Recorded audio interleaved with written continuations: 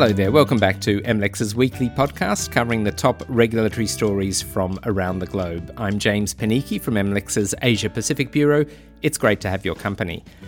Now, like any good murder mystery, the demise of ABLV Bank of Latvia has left us with a chalk silhouette on the sidewalk. The bank's demise is in fact one of the few things that we know for sure. But who committed the crime? What's the identity of the institution that shoved the lender over the cliff? There are plenty of suspects, but identifying the culprit is proving a challenge. It has raised interesting questions about Europe's oversight of financial services as well. Jack Schickler is standing by in Brussels. He'll walk us through that banking whodunit in about 10 minutes' time. First up, though, the EU's new plan to scrutinise foreign subsidies will give the bloc's executive and regulator, the European Commission, broad discretionary powers. The Commission will be able to veto acquisitions, block foreign companies from winning public contracts, and even force asset sales. Now, China isn't mentioned by name here, but it's no secret that much of the fear in Europe over what's seen as unfair competition on the part of companies backed by the Chinese state lies at the heart of these new powers. To complicate things further, there are also national security considerations bubbling away in the background. Of course, there's an argument to be had as to whether this new push is legitimate. There would be those who say that what the EU is bristling at is legitimate competition coming from abroad. Nonetheless, this is the discussion that's unfolding in Europe at the moment, and it's one that our senior M&A correspondent in Brussels, Natalie McNellis, has been grappling with, and she joins me now. Okay, Nat, just tell me something about this latest move against foreign subsidies. What do we need to know here? Well, it was back in June of 2020 that the EU put out its white paper on foreign subsidies. And the motivation behind it was to be able to give the Commission a tool that would allow it to intervene when it sees a company that has received a sizable subsidy from its government and is using that subsidy in some way that it considers distorts competition in the EU market. Meaning, like maybe it could be that they got money which makes it easier for them to buy a particular company, or they got a big hunk of cash, and that made it easier for them to expand into a different market. And the idea is that it would give the EU the tools to be able to counteract what they consider to be unfair competition. And as they keep repeating is their mantra, level the playing field. So that is the underpinning political debate. But what are what's the substance of the issue as it stands today? Well, the issue is the EU has always been sort of annoyed or dissatisfied with the fact that there's very strong state aid control inside Europe. It's really difficult for a company to get away with taking a handout from its government. It will be found out and it'll have to pay it back. And so there's this really strong constraint on being, bankrolled by your government inside Europe. And there's always been a sense of dissatisfaction that foreign companies didn't play by the same rules. They weren't constrained in the same way. And so they could get handouts from their governments. And that made it possible, in theory, for them to compete in a way that wasn't fair on the EU market because they had deep pockets. So let's imagine that they were in a bidding war for a particular company. They would have more resources than your average company that's playing by market economy rules. So that was, another thing was public procurement contracts. If it was to build, let's say, a new bridge or to bid for HS2, the high-speed train network in the UK, they would have a leg up because they'd have the backing of their government. And the feeling was this is not fair, this isn't a level playing field, and it's distorting the internal market, and we should be able to stop that. We shouldn't be powerless to stop that. Now, these arguments all sound fair and reasonable. How are these arguments being received in Europe at the moment? There are two sides to the coin. I think if you look at it from the perspective of the Europeans, European companies, they say, alas, finally we have something. We have a new way of fighting back. And so they say, well, this is great and it's only fair. It's not a question of getting an advantage. It's a question of just, leveling the playing field and making it fair. From the perspective of foreign players in the European market, they say, well, hey, you've already got a lot of trade remedies. You've got anti-dumping and you've got anti-subsidies and you've got the World Trade Organization rules.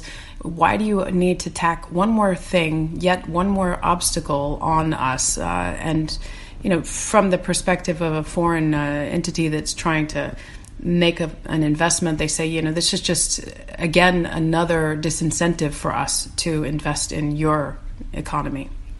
Now, in other jurisdictions where similar conversations are unfolding at the moment, it is all about China, although I suppose China is never mentioned by name. Is that also the case in Europe? Yeah, it is funny. It's like you hear the conversations and they really very pointedly refuse to mention China.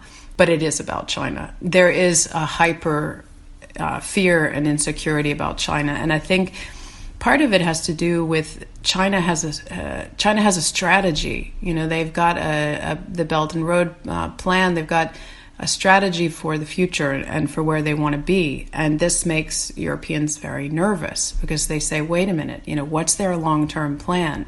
Is this all part of a long-term plan to dominate?"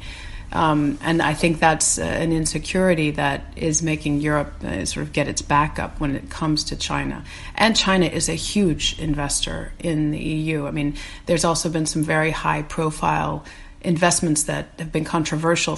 China bought the port in Athens. They bought Piraeus. Costco bought Piraeus port. And that raised a lot of questions. What is our security if our port is owned by a Chinese entity? So far, so good. There haven't been any problems, but it still raises some worries. And they bought Pirelli, the tire maker, and these are ordinary course of business events.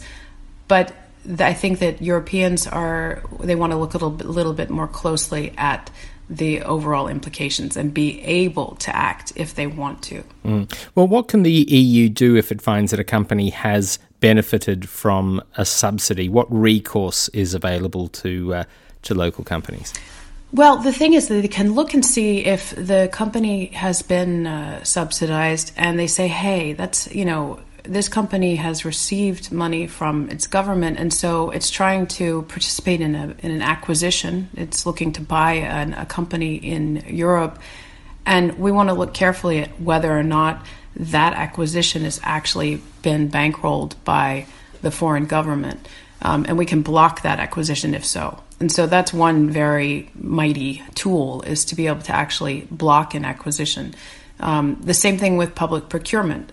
They could say, wait a minute, we see your bid in this tender offer, and it's unusually low. Something is wrong with that bid, and we think that you should be barred from this procurement, and you might even get barred from future procurements too.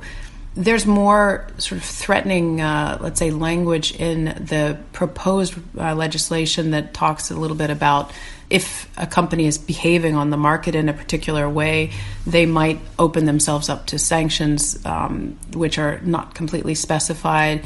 They might have to give access to the entity that they've bought. Like, for example, imagine that you talk about the port in Athens.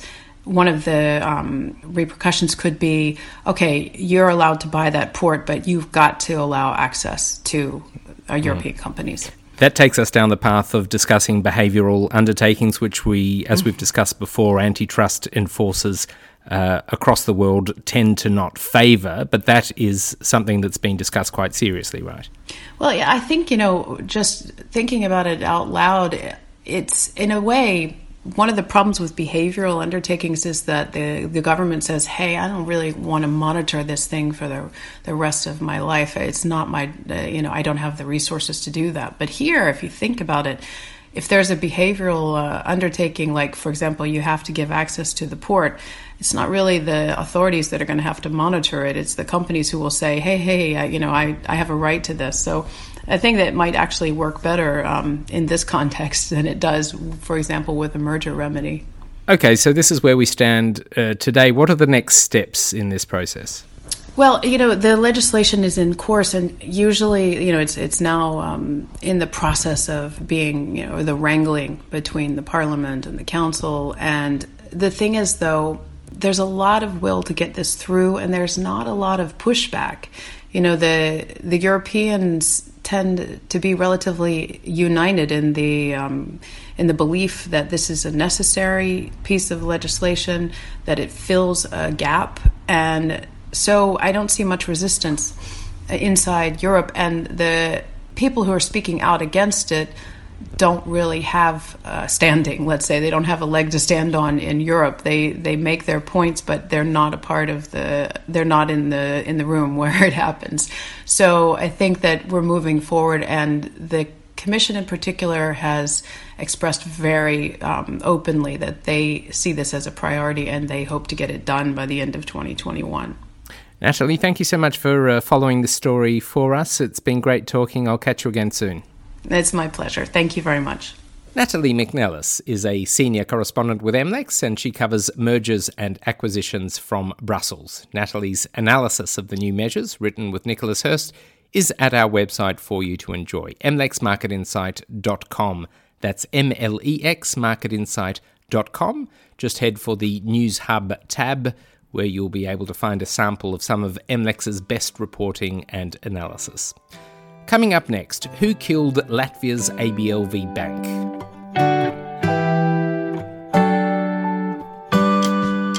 And you can subscribe to MLEX's weekly podcast on iTunes, Spotify, SoundCloud and Stitcher. You may be presented with the opportunity to leave a review. Please do so and help us spread the word. James Panichi with you. Thank you for making it this far. Now, back in February 2018, the US Treasury Department's Financial Crimes Enforcement Network issued a finding that identified ABLV Bank of Latvia as an institution of primary money laundering concern. The allegations were that ABLV had institutionalized money laundering as a pillar of the bank's business practices, while doing business with high-risk shell companies and other risky customers. Those were serious allegations, and the bank later collapsed. That's all clear enough. Yet the fate of ABLV is now weaving its way through European courts. Why, I hear you ask? Well, because in 2018, the European Central Bank declared that the lender was likely to fail as a result of the money laundering scandal. That was arguably a self-fulfilling prophecy. A statement of that kind would be enough to knock out of the game most serious players. The bank's investors wanted to get to the bottom of that declaration, raising a basic question, in their minds at least: who killed ABLV? Jack Schickler is a senior financial services correspondent for MLEX, and he's been following the court case, and he joins us now from Brussels. Now, Jack, we should say up front that ABLV and its investors lost that lawsuit against the ECB, so that sounds like a significant setback for the Latvian bank, right? Yes and no. It's a bit more complicated than that, in fact, because, sure, I mean, the bank would like to get redress for this collapse that left its owners in a lot of trouble. Bank collapses are expensive. But it's actually, in legal terms, also a first attempt to unpick exactly what's going on with this highly complex regime the EU has developed for dealing with failing lenders, which is a regime called resolution. And it's relatively new. It hasn't really been tested in the courts. And it's not incredibly well written, the law. So lots of people don't seem to know what it actually says and who does what when. So I think of it as a bit like a detective story. Because we know this bank has collapsed, and we know some of the suspects. There's the European Central Bank that has a role. It has to say when it thinks a bank is about to fail. There's another Brussels-based agency called the Single Resolution Board, which decides whether it would be in the public interest to restructure the bank. And then you have the European Commission, you have EU member states who also have a role, you have national resolution and supervision authorities. You have a whole cast of characters aboard this Orient Express, and it's not quite clear which of them is the one that actually does the deed and shuts the bank. So, the bank did collapse. but we don't know who was holding the weapon and who had the motive, means and opportunity. And that's what the EU courts quite painstakingly are now trying to determine. And the case last week is just one step in that journey. So they've said, essentially, when the ECB said this bank is in trouble, it's about at risk of failure, that wasn't a legal act. That wasn't saying, in effect, that didn't cause the bank to fail in a legal sense, even though it obviously had a very undermining impact on public confidence. So, if it's not a legal act, you can't challenge it in court, and that makes quite a lot of difference to the angry creditors who would like their money back. All right, so a lot of bank failure occurred during the 2008 crisis. At the time, there were plenty of politicians saying that this would never happen again, it should never happen again, using taxpayers' money. Hasn't that particular problem been addressed and fixed yet? Well, they will tell you that it has been fixed, that this resolution framework that we have now is a response to that 2008 crisis where there were very politically unpopular measures taken to rescue banks using taxpayers' money because policymakers just felt they had no alternative. So now they have this regulation, and other jurisdictions have similar regulations. In the EU's case, it's not a quick read. If you printed out the main law, it would take 207 pages, so please don't do that for the environment. Plus, there's separate regulations creating the Single Resolution Board. There's another law saying exactly when and how you can insure bank deposits. There's state aid guidelines setting the boundaries for the public bailouts and so on. And this main 200-page law, the Bank Recovery and Resolution Directive it's called, is so complicated that the EU passed it, and then national governments said, we don't actually understand this law. And then the Commission had to produce, I think twice, some 30-page clarifications explaining the answers to the questions that national resolution authorities had about the law. That's how complex it is, and just a sign of how many legal cases you might now start to see about it. This complexity obviously does create a problem. It means banks like ABLV can get caught in limbo. So a really weird thing happened to it when it collapsed. The EU said this bank is failing, but it's too small to need a public rescue or to need some kind of artificial rescue. And then the only option left was to go to national courts, which in this case also happened to be in Luxembourg because it's the Luxembourg arm of the bank. But the Luxembourg court says, no, we don't agree. We're not going to launch bankruptcy proceedings because we don't see the evidence that the bank is collapsing. So it was neither able to continue as a going concern because it had its confidence undermined by its own supervisor, but nor could it actually be wound up in the insolvency courts because the national courts disagreed with the assessment. So that's, it's continuing as a zombie bank, effectively, that can neither live nor die. And in other cases, you've seen in all these rules that I've just cited, there are essentially as many loopholes as there are banks. So some banks are publicly owned and have got extra capital from their state backers. Others have gone into insolvency and got huge amounts of public funds in insolvency proceedings. Others have got support from funds intended to guarantee account holders' deposits. We've seen cases about all of those over recent years. And it would be a bit too soon to say that the era of public bank bailouts is over. Now, you're painting a picture in which the courts, as much as lawmakers, get to decide on all of this. I'm wondering if leaving judges as the ultimate arbiters here might be seen as problematic.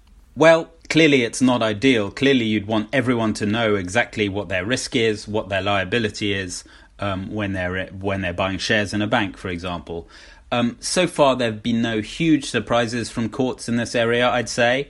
But as I've said, the law isn't terribly well written. And in any situation where billions of euros is on the line, it's bound to lead to litigation. You just don't write down shareholders' holdings to the tune of billions of euros and expect them not to call their lawyers in quite an angry way. The one case that has actually proceeded to EU resolution, where the bank hasn't just been allowed to collapse, was Spain's Banco Popular. And that led to over 1,000 cases in the EU and Spanish courts, which gives you a scale of just how big and complex these things can be. And understandably, given the sums of money involved. And that's not the only one that's led to court cases. There's the collapse of Latvia's PNB banker, the Austrian bank formerly known as Mainl, Malta's Pilatus, which had its license withdrawn after a money laundering scandal. One notable one that's also recently gone to the EU courts is Italy's Banca Carige, where the ECB is being sued for having said the bank was okay for many years and then suddenly saying it wasn't, as though that would give a kind of false sense of confidence in the bank's performance. And the person, interestingly, bringing this case is actually the former manager and vice president of the bank, a multi-millionaire Vittorio Malicalza, who's a kind of Italian road and steel magnate. So he was the former manager of the bank, and he's saying the ECB gave people false confidence that the bank was a good bank when actually it was about to collapse. And so in a way, that's the opposite of what's going on here in the most recent Latvian case. Indeed, and it seems to me a bit cheeky to say to supervisors, you should have been ensuring this bank was well run when you're its vice president. But you know. This is a hugely complicated area of law where neither regulators nor banks are going to get everything right. So all of this obviously is very messy with all of these different cases bubbling away in the background. Are there any prospects on the horizon that this could be tidied up? Sure. I mean, I think we're not the only people who've realised this is all a bit messy. Lots of people think the regime isn't working. Cases like ABLV just go to show it's not clear enough. No bank should end up in that kind of situation where it just doesn't know what it's doing. Even though the laws are relatively new, they're going to be rejigged in a proposal due from the Commission later this year. So that's going to look at overhauling the Bank Recovery and Resolution Directive, the laws on deposit guarantees, and the Commission's also going to look at its state aid guidelines for banks, which it introduced after the crisis in recognition of the fact that some banks did need state support to maintain financial stability. So that is going to be another hugely complicated reform. If I were a betting man, I'd say that 200 pages of law that I already cited is going to, if anything, get longer, because I think there's going to be more exemptions, more rules, and more extra wrinkles in the law. So don't expect a single all-encompassing set of legislation anytime soon. Okay, more reading on the horizon there for MLEX reporters, obviously. Jack, it's been a pleasure talking. Thank you so much for taking the time. Thank you. Jack Schickler, Senior Financial Services Correspondent for MLEX in Brussels. Jack's analysis of this case is a fun read and it's ready for you to check out. It's titled ABLV Judgment Reveals Clues in the EU's Bank Crisis Whodunit. Just go to mlexmarketinsight.com. That's mlexmarketinsight, all one word, .com, and click on the News Hub tab. Sadly, that's all we have time for today. Luckily, though, we'll be back in your feed next Friday at more or less the same time. From me, James Panichi, and everyone at MLEX and LexisNexis, it's been great fun. Thank you so much for listening. I'll see you again very soon. Bye for now.